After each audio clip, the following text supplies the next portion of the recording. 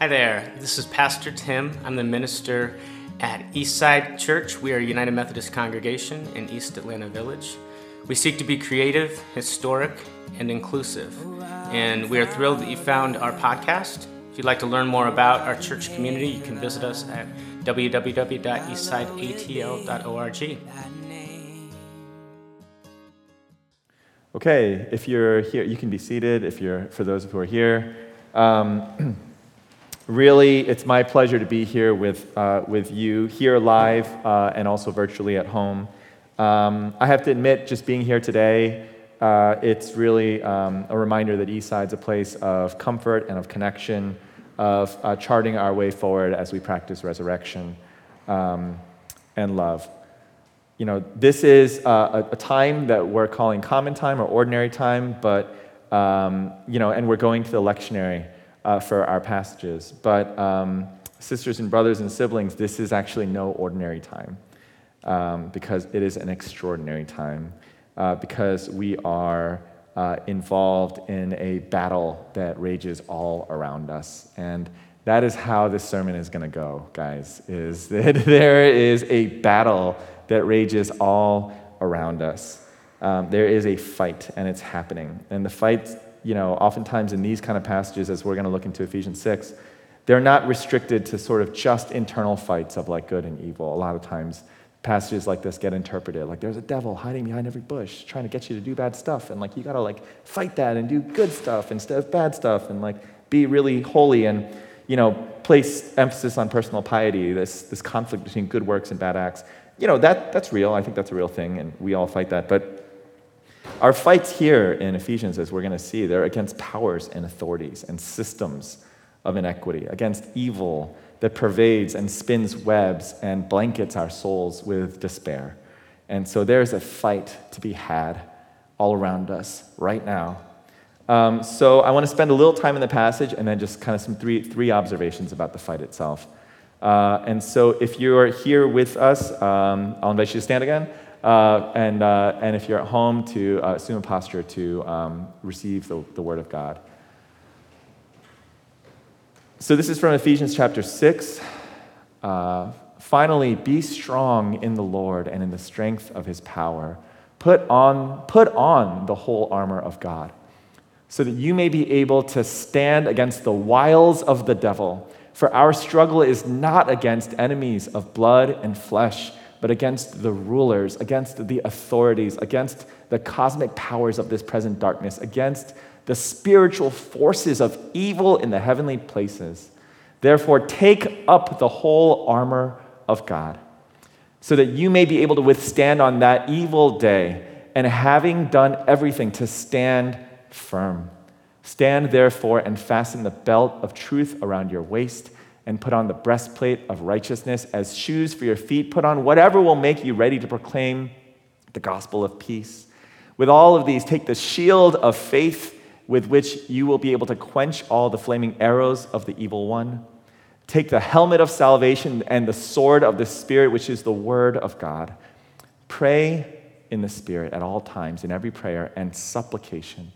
To that end, keep alert and always persevere in supplication for all the saints. Pray also for me, so that when I speak, a message may be given to me to make known with boldness the mystery of the gospel, for which I am an ambassador in chains.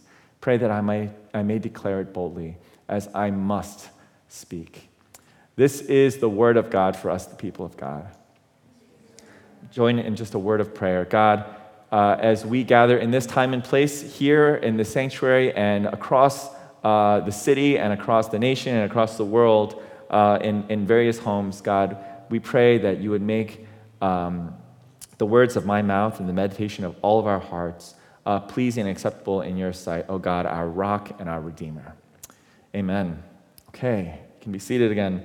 So we're going to get into this a little bit. I'm not going to kind of go crazy deep into the passage, but Ephesians 6 and also the last reading from Joshua 24 that Josh had kind of shared with us, we're going to kind of look at both of those a little bit in juxtaposition. So here's some more context, right? And I think Tim actually preached out of Ephesians a few weeks ago and gave a little bit of this context. So Paul was like this prisoner in Rome. And the thing about Paul being a prisoner in Rome is that it was really complicated. Like, he had all these, like, trips around the world, which I know, like, some of us are wanting to travel and can't these days. And he was, like, taking all these trips and going and planting churches and going here and going there. And he'd stop in Ephesus, and then he'd be like, okay, cool, now you guys, I've got disciples, so I'll take this up, and I'll go to the next place. And he eventually got back to Jerusalem. They're like, welcome to Jerusalem. And he was like, thanks. And they're like, we see you're hanging out with a lot of Gentiles. And he's like, so what? And then they were like, we're going to get you. And he's like, I'm out of here. And so the Romans took him out, and he ended up in Caesarea. And then, he got extricated by kind of Roman soldiers because he's a Roman citizen.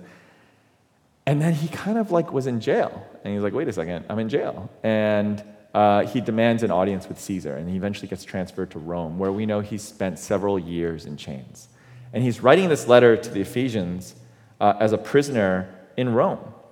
And so there are these systems at work, legal systems, cultural systems at work in Paul's own imprisonment, where forces are at work in a multitude of different directions.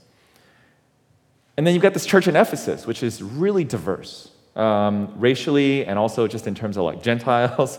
It was led and fostered by Priscilla, Aquila, and Apollo. There were a number of also kind of complex cultural forces at work. And if you read the kind of rest of Ephesians before this chapter, you hear and see a lot of this about like kind of paganism and different kind of religious practices. And, just before this in Ephesians 6 is, some really kind of hyperbolic words from Paul about how relationally people need to relate to each other. There's like relationship issues in that church. And, political issues, and this kind of newly formed church of Christ followers. And, we read these Pauline epistles, and it's a lot of times it's like, we're strangers to it. It's kind of like you're listening into like a conversation. Because like when I email my friend, who emails? Like when I text my friends or WhatsApp my friends or whatever, like it's, there's like a context. We have all these inside jokes, like we have like hashtags and memes. And so like Paul actually knows this church pretty well, spent some time ministering there, has like really kind of intimacy with them. So there's a lot that's like implied and inferred and read between the lines when Paul writes this letter. And he is trying to bucket all this stuff together, like this Jew and Gentile thing, these like pagan ritual things, these relational issues. Like he's like trying to bucket it all together because like he knows this stuff. He doesn't be like, so I heard, like let's do a brief history of our relation. You don't write to your friends that way, And so all this stuff is in the mix, and Paul's trying to like address all of it, right? And so the letter's really interesting when you read Ephesians in that context. Yes, there were issues of like personal piety. There were relational issues. There were these pagan issues. And like the theme that Paul tries to attempt to bucket this all together as he kind of like closes out the letter with a bang is like, y'all, there are forces of evil that need to be opposed with forces of good. That's like the tack that he takes, right? And by the way, just to kind of draw some metaphor, I don't want to overfit it, but one might look at the situation in the Western world, in the United States today, and note that we are also in a very complex moment, politically and with cultural forces at work, complicating the way, ministry happens and how the church is expressed into this time and place. And so we see some analog there. And so when we understand that about Ephesians, and Paul's exhorting us to take up this fight, right, to put on this armor of God. And it's got this like all this like the wily, the wiles of the devil and these fiery arrows, and it's like this very kind of like vivid imagery. There are three things I just want to kind of share in terms of the message on my heart. First of all, like we have to know that there's a fight. We got to know that there is a fight that rages on around us. Whether you like it or not, whether you're part of it or not, there is a battle. And that fight, weirdly, these days is easily missed and easily forgotten. And then secondly, we need to choose to fight. And then thirdly, we got to fight this fight together. So first, to know this fight. Evil is not just the void of good. I had a pastor who used to say, we sometimes look at the work of faith and the work of outworking and being the hands and feet of Christ as like, a football game where there's only an offense and there's no defense. And we just have to like, there's nobody defending us. You just you toss down the field, and then you score a touchdown, And so the key thing is just to go out and play. And it's like, no, man, there's a defense. There's another side that's fighting back against it. And, sometimes that kind of like gets weirdly personified as like the devil, and like that's like a complicated theological construct that we have to like unpack. But there is a fight, and it's around us. It's not a competition against ourselves, or we're just trying to set our personal records on like how good we can be and how much we can love. Like there is opposing forces to this. It's a battle. Things are not phrased in this passage like put on the armor of God or just don't. Like it's not how it's phrased, right? It's not like choose this day. Joshua is speaking to the tribes of Israel. Choose this day. Me and my household will serve the Lord. Or just don't choose. Like think about it for a while and like, you can live in like this like interesting middle ground. That's not how it's worded. It's like choose this day the God that delivered you from Egypt or the gods of this land that you inherit. But you got to choose one because there's a fight. And I think it's especially possible today to lose sight of the ongoing fight around us because we're insulated from the harsh realities of our world sometimes, right? And like COVID, I think, has brought this a lot more in a lot more sort of imminent way to our perception. But our brains constantly try to create ways to like insulate us a little bit. One of the things I hear a lot from my friends these days is, I try hard not to watch the news. Oh, I try to not watch the news because it gets me all triggered. I go down these black holes. And I really do get it. I get it because the news is constantly triggering. And the other day, but like the other day I turned on CNN just because I have this newborn and there's this like bottle that he has to eat food from. So I turned on CNN and I was like, wait, this was like later in the week and a lot of stuff happened last week in the world. And later in the week I was like, wait, is Afghanistan still on? Like there's a piece of me that was just like, what? Like, how is it still on? And of course, immediately I was like, well, because crazy stuff's happening out there and it deserves a lot of coverage. And like, of course, like, but when I usually watch screens, like my brain has this conditioning that like something cool or new is gonna happen like about every 8 seconds or so. And so I can't believe they're still like in the middle of day on CNN, there's like a panel of talking heads, about, discussing the nuanced details of whether Afghans are capable of self-government and like, whether the US staff really has paths and avenues to the airport in Kabul. And there's a part of me where it's like just a really quick moment where I'm like, ugh, like next. Like, how do I just turn this off? And that's a really dangerous instinct, friends. Like, that is a dangerous instinct. Because the fact that our news cycles and our social media attention spans operate at a certain speed does not mean that the world operates at that speed. After we move on from heartbreaking images, you might have seen like these planes filled with 600 people just trying to get out of Dodge, and these people in Haiti that are suffering in the wake of this unbelievably powerful and damaging earthquake. We're like, oh, heartbreak emoji, like next one, like cool, like someone's got some cool food they ate or whatever, and like here's a picture of this dog or this kid, and like that's how we oftentimes are trained to consume the world. But here's the thing, like those people and those heartbreaking images are like real people, and they're still there. Like they're still there dealing with the thing they're dealing with even while our perception moves on. There are still today, even as we sit in this room, like kids jammed up at the Kabul airport. There are women and girls fleeing the Taliban or defying them by like going to school and work. Like there are possibly over 2,000 dead in the wake of that earthquake in Haiti. And there's, after we move on from the headline, there's 30,000 families that are homeless. And there's another day and another night where they don't have a home. And no place to rest. And I think staying intimately aware and to know that there's a fight out there, making that fight a reality, that's a thing. And in these times, it's really easy for us to opt out of thinking about and knowing about the fight. But actually, like, we gotta opt into it. There's one other thing to know. Ephesians 6 has this verse where it says, our struggle is not against enemies of blood and flesh, but against rulers, against authorities, against cosmic powers of this present darkness, against spiritual forces of evil in the heavenly places. And there's so much here, because Paul's referencing terminology that would have been very vernacular at the time, prevailing kind of like Roman mythology and mental models and the whole thing.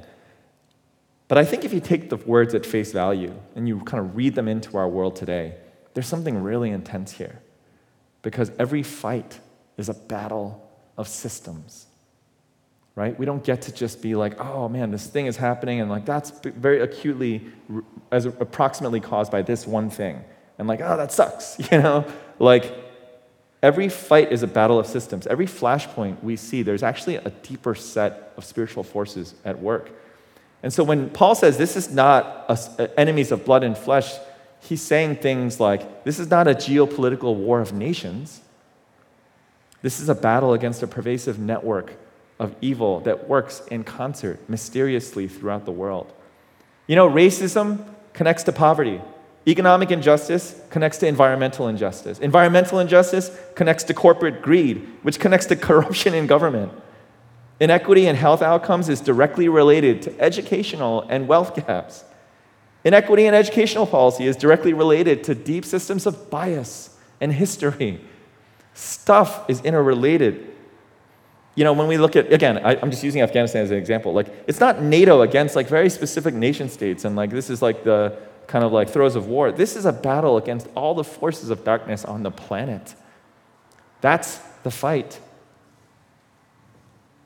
So we got to know there's a fight, and we got to know that it's a fight against systems. It's a systemic fight. And if that's true, then secondly, we got to choose to fight, because if the fight is systemic, then the failure to resist, to not fight, it's actually complicity, and it's losing is really what it is.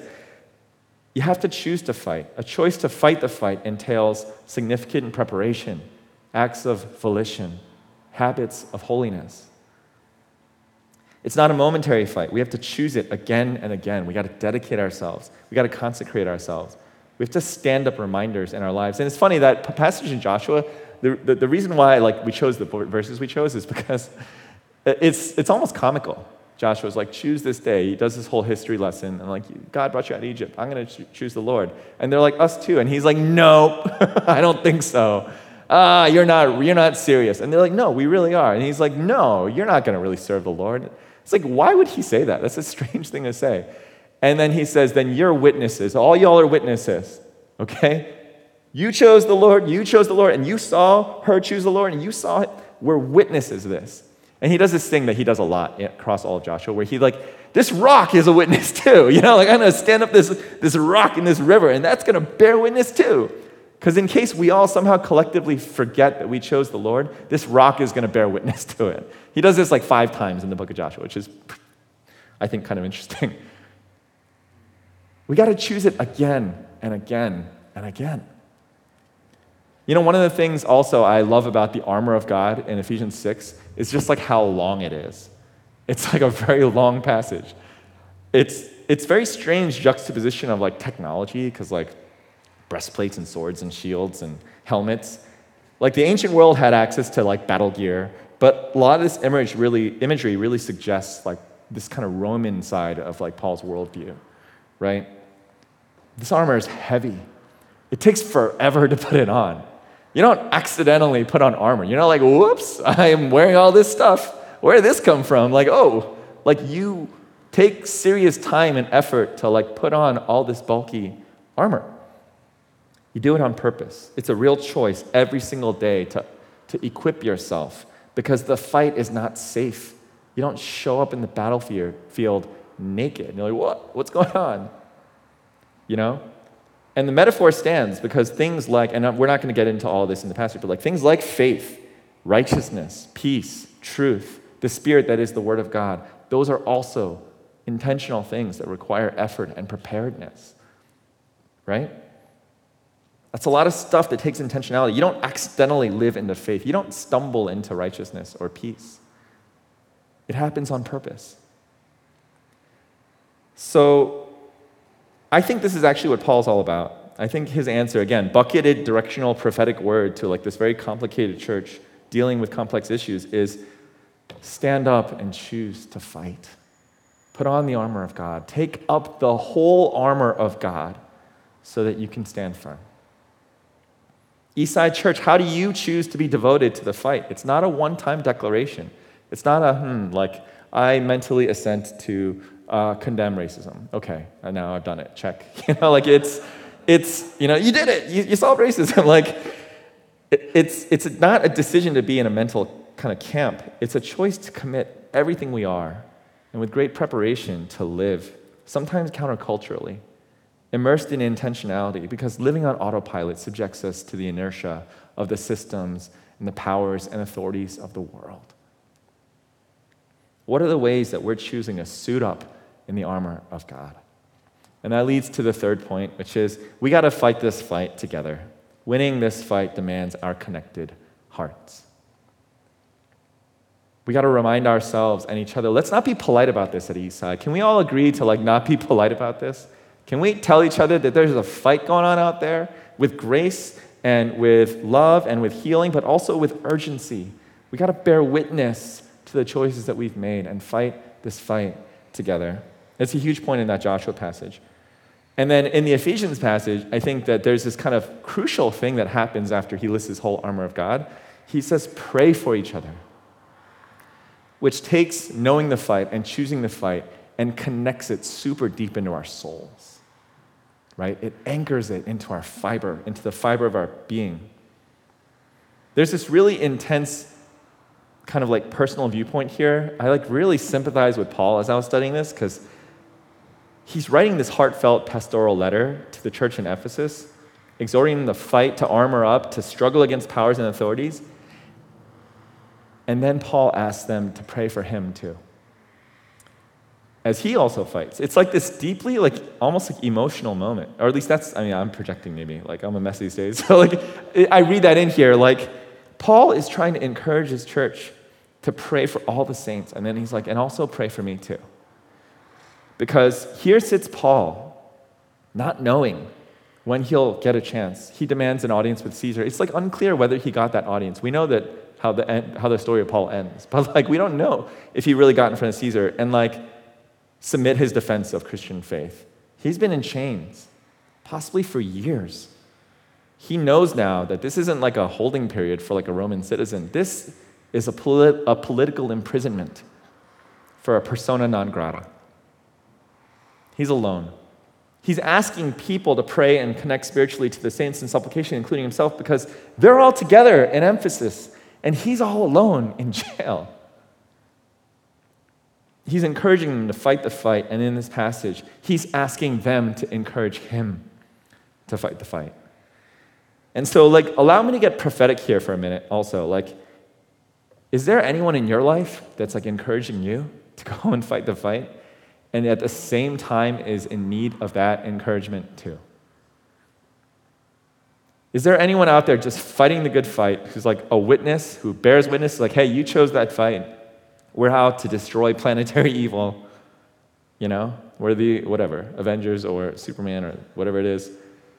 And is also begging for you to join them at their side as they fight that fight. Who are these people that we can connect to that are like Paul? Is there someone hospitalized with COVID that can't see family and friends because of quarantine, fighting for their lives? Is there a frontline worker that's just fighting this emotional battle literally every single day? Is there an educator, a parent, a child that's out there just trying to do their best and fight that fight, and they're somehow in a context or circumstances where they're kind of all alone? We got to fight this fight together. We got to pray for each other, because expending that psychic energy on each other, that's this investment, that's this privilege that we have to take the knowledge of the fight and the choice of the fight and to say, I'm going to connect, I'm going to create supernatural, spiritual tethers to the people around me and fight this fight together. So, just a couple concluding thoughts. As I was preparing this sermon, it was a little too fiery. I was this is turning out to be really intense. I don't know, if every time I was just, we were praying beforehand, I was every time I get up here and I have the privilege of the pulpit, I'm they might not invite me back next time. I guess this might be it, And I recognized, because I was going through social media this week, and it was just there are all these memes out there right now. It's hey, it's okay if all you did was survive today, guys. It's okay if it's, maybe you expect more from yourself, but we're in extenuating circumstances, and you gotta get yourself off the hook. And I really agree with that. I get it. Sometimes the fight is just about grinding it out. Sometimes the fight's just about surviving another day. Just slogging through the trenches, right? I agree with all those memes and tweets telling us to give ourselves permission to just survive for a day, to not be guilt-ridden, that we're incapable of doing more. I get it. But even as we have these rough days, weeks, and months, even as we tend to like our mental health and have empathy for the struggles of others, we cannot weaken our resolve to oppose the evil of this world, right? Those things are not mutually exclusive. Like, I was thinking about this, like, I read these stories about athletes that, like, suffer these insane, like, totally, like, whack injuries, and then they're, like, in a hospital bed, and the doctor's like, you want to run track, like, you might not even walk again, right? Like, you want to play basketball, like, your spinal cord doesn't work. Like, it's going to take months of rehab for you to remember how to do left foot, right foot again, And they're like, ugh. And of course, the way the story goes is like rehab, like, cue, smash cut to video montage and inspiring music, and the guy's like walking and then like all of a sudden like running, and then like shooting a basketball, and then like now it has somehow returned to like the world of like elite competitive athletics. And when we need to kind of check ourselves in and like work on ourselves and like restore ourselves and heal ourselves, it's not just like, a spa day or whatever. Like, spa days are good, and like we need our mental health, but like it's not just like, oh, we're opting out of like how hard life is. Bye-bye.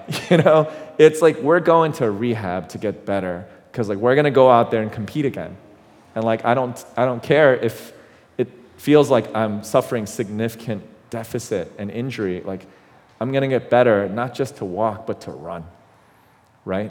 Like, we heal ourselves and we heal each other, and we're there for each other, and we restore one another, because there is a fight out there, and we gotta go fight it. Where am I? What's going on? I went off script. So, I know it's a weird word. I know this is like a weird message in a time like this, but it's an important one, because harm and trouble in this world is not this unfortunate and tragic instant, and we just kind of have to do our best, and that's it. It's something that we decide to stand up and fight together. With all of our time, our talent, our treasure, with deep dedication and perpetual consciousness, and being bound together in prayer. So, exhortation for us, like, find a way to know the fight and remind yourself of it. Think on it deeply and broadly. The troubles of this world, even the troubles of your life, they are troubles of systems. Study, read, think, discuss. Invest that precious resource, human attention, into the fight against evil in this world. Secondly, harden your resolve and choose to fight. Wake up every day and choose to fight. You know yourself best, the ways that you can galvanize yourself and motivate yourself. Maybe to fight, you need to be healed. Go be healed. Maybe to fight, you need to be inspired. Go and avail yourself of that inspiration. Whatever it is, it'll take preparation. It takes forever to put on an armor, a suit of armor. It'll be done on purpose. And it's a decision that takes all the dedication we have. And then finally, fight together. Remind each other, bear witness to each other, and pray for each other. And again, I'm always testing the bounds of this thing. I'm not here to make controversial statements or be critical of others, but I also just want to come out and say it. I think there are lots of churches that aren't fighting. I think there are churches that try to do good, try to help out in their communities, but they aren't fighting systems of evil and having put on the full armor of God. But Eastside Church, I think we're the kind of place that fights. I've known the passion of the people here. I've seen how riled up people will get around systemic injustice. I have understood the effort and have not myself participated in it enough that goes into serving and loving our neighbors here and in very far-flung corners of the earth. I believe we are that kind of place that opts into the fight. In the name of the Creator who calls us, the Redeemer who reveals us, and the Sustainer who supports us. Amen. Well, we hope that you've enjoyed this week's message, and we look forward to seeing you soon. If you listen from afar and you would like to support the work that we are doing in East Atlanta and on Atlanta's East Side, you can visit our website, www.eastsideatl.org, and find our giving portal there.